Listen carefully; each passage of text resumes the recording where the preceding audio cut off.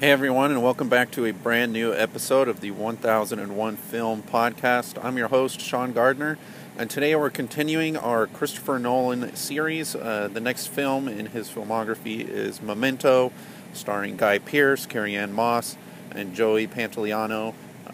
It's an excellent film. I really enjoyed rewatching it, and I'm going to give you my review and my thoughts, so let's get to it.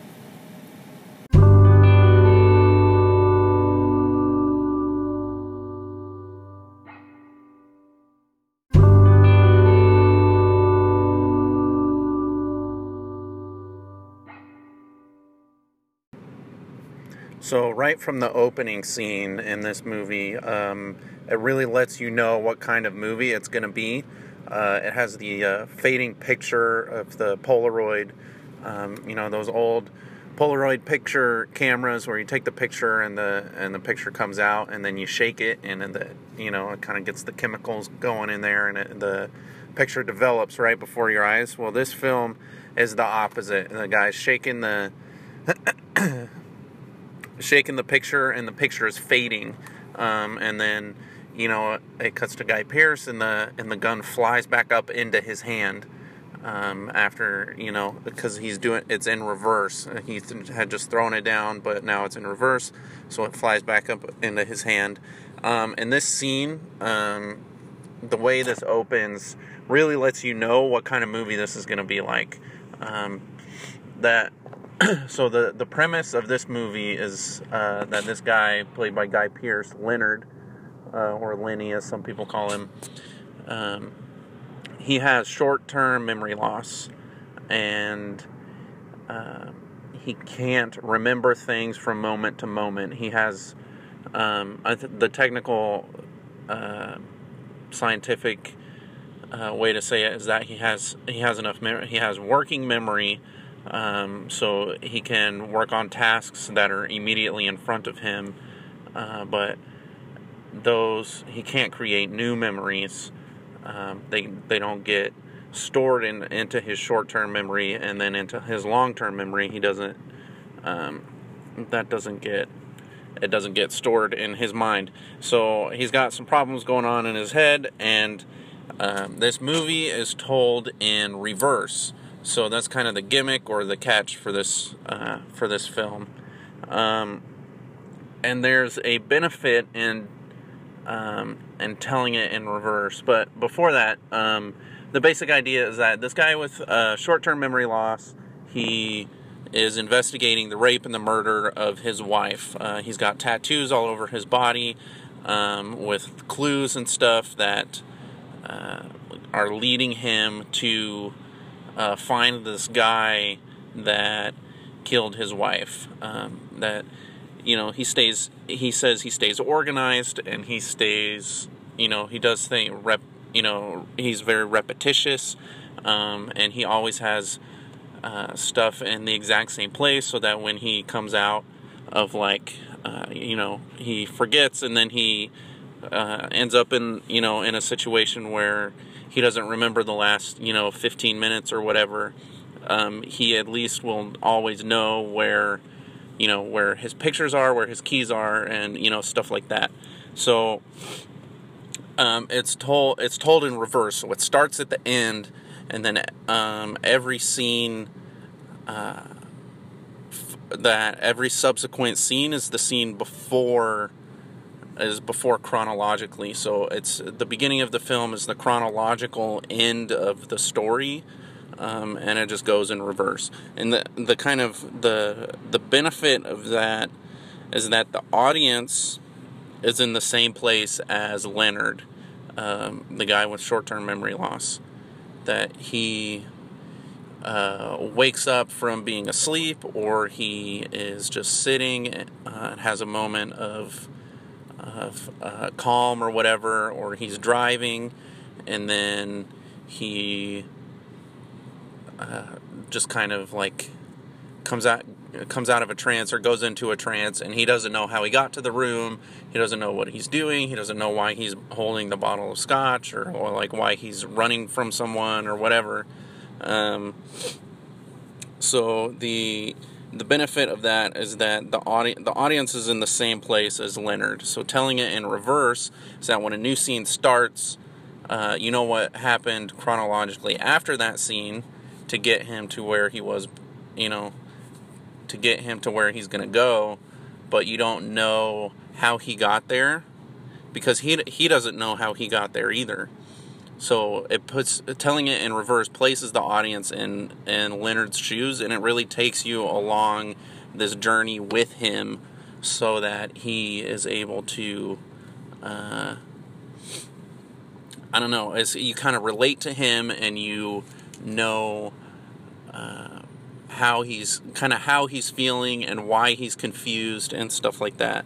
And I just thought it was a really good way to tell this story, for Christopher Nolan to tell this story, because if you tell it chronologically and this guy has short-term memory loss, then this movie wouldn't work. It wouldn't work at all, because you would know what was going on from the beginning, and the main character would not. You would always be ahead of the main character, and that is just that's not good storytelling. It would get extremely frustrating. It would be just like following this guy around that doesn't remember, anything past 10, 15 minutes or whatever. So, there's no other way to tell this story, besides doing it in reverse. So I just think it's really cool, and it's must have been extremely difficult to structure a film like that, to structure it in reverse and still have, the 3-act structure, and to have, all this character development of this guy who doesn't know how he, ended up in the room that he's in, and stuff like that. So I think it really shows Christopher Nolan and his brother Jonathan, their talent as writers, to be able to write this script and to be able to tell it in reverse.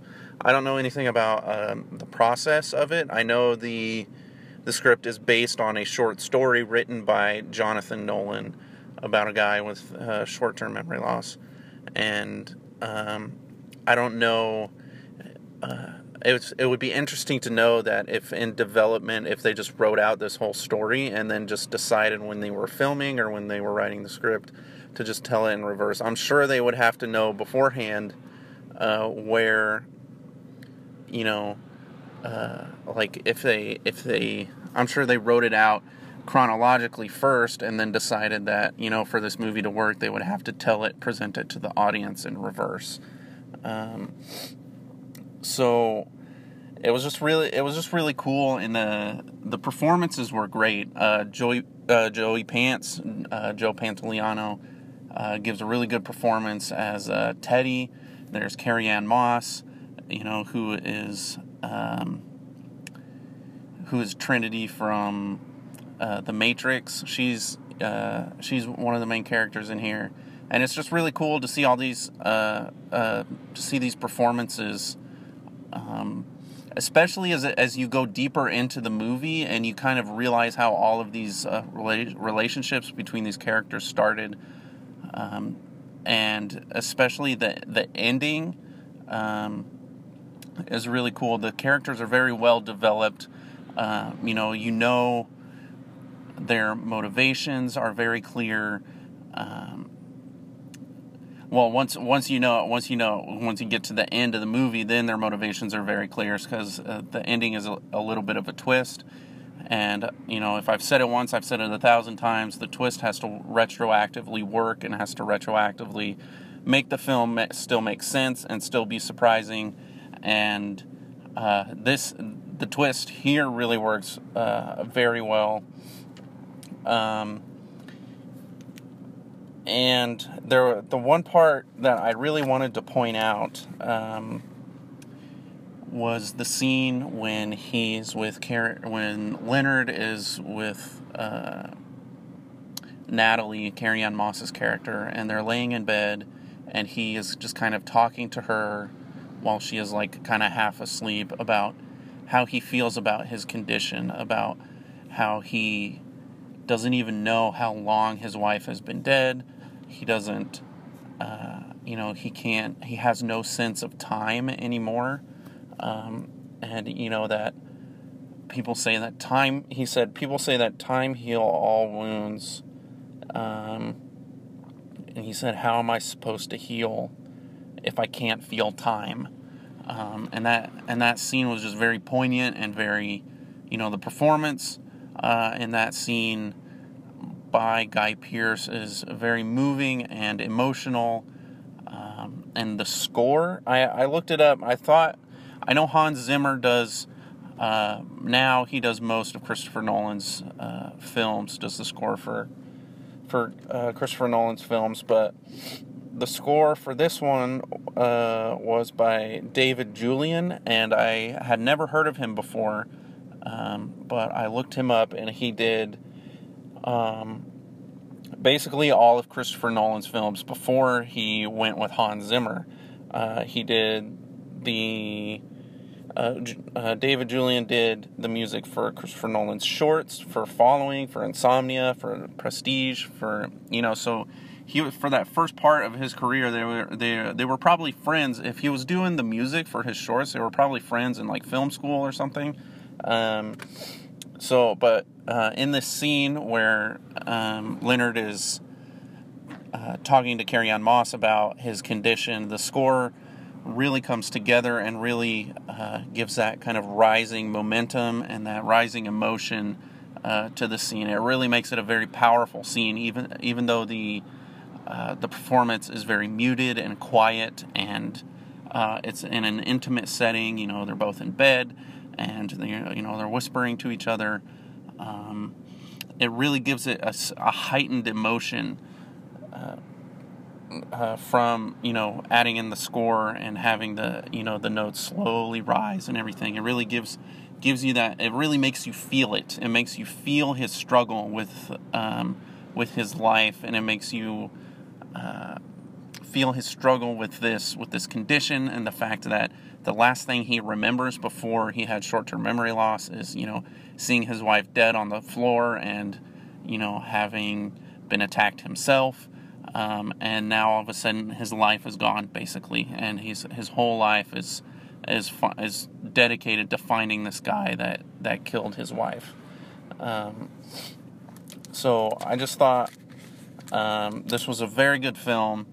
A lot of people say it doesn't hold up or that it's overhyped, and for me, I don't really get that. I mean, it is a little bit dated with the Polaroids and everything, and and the biggest plot hole.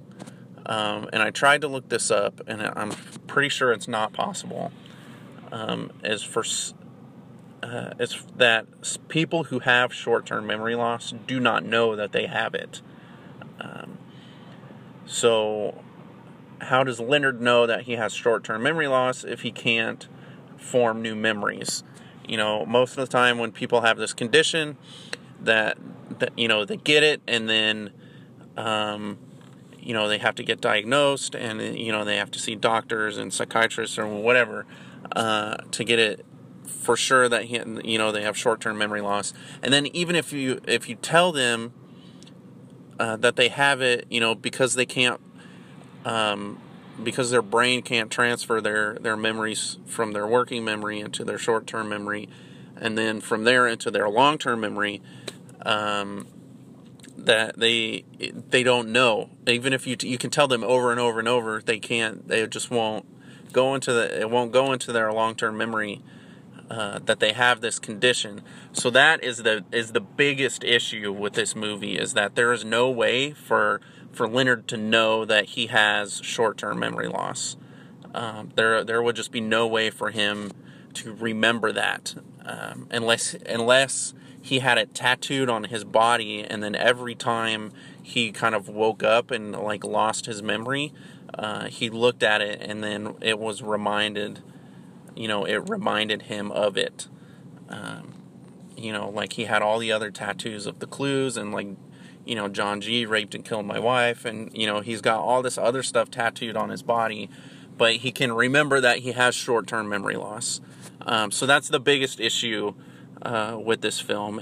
But if that's the only thing, then that is a huge leap for Christopher Nolan to ask the audience to take. But my guess is that a lot of people didn't know or don't know that that people with short-term memory loss can't remember that they have it. So it's not that, it is a big deal. And that has been the major criticism for this film over the years, is that someone with short-term memory loss doesn't know that they have, it's impossible for them to know that they have that condition. But other than that, this film is fantastic. Like I said, the performances are great. And even it has, I just finished watching it just a few hours ago, and one of the signatures of Christopher Nolan's films is that he ends the film on a monologue. He loves to end the film with voiceover and with a monologue. And this film is the first one where it's the monologue of the main character and the score, and especially with this one, there's a twist, and everything really comes together there at the end, and you finally realize what has been going on this whole time. And the twist makes sense retroactively. So once you go back and watch it again, you know what's coming, and you know how he gets there and why he's doing the things that he's doing. And I guess that kind of leads to a second criticism, is that this movie doesn't really hold up to repeat viewings. Once you know the twist, it doesn't necessarily make the film better. You looking for clues. There are clues, and Christopher Nolan is very good at dropping hints early in his films. Giving plants and payoffs are another signature of his that he does really well, and that he will definitely get better at as we explore his other movies, especially in The Prestige. That is the one with the most plants and the biggest payoff, in my opinion. And that film also ends on a monologue between the two main characters, and with the rousing score, and the emotional score. So I just really enjoyed this film. It's came out in the 90s, in 99, I think 98, something like that. So if you haven't seen it by now, I'm definitely check it out. I didn't spoil it for you because I don't like spoiling movies for people. But maybe sometime on down the line I'll re-review it and let you guys know my thoughts on the actual spoiler ending. But I've been rambling on for too long. I hope you guys have enjoyed this episode. I really enjoy doing this Christopher Nolan series. I'm going to keep doing it.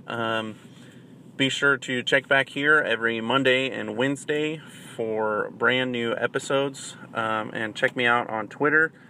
Give me a follow at SMG Reviews. And thank you guys so much for listening, and I'll catch you next time.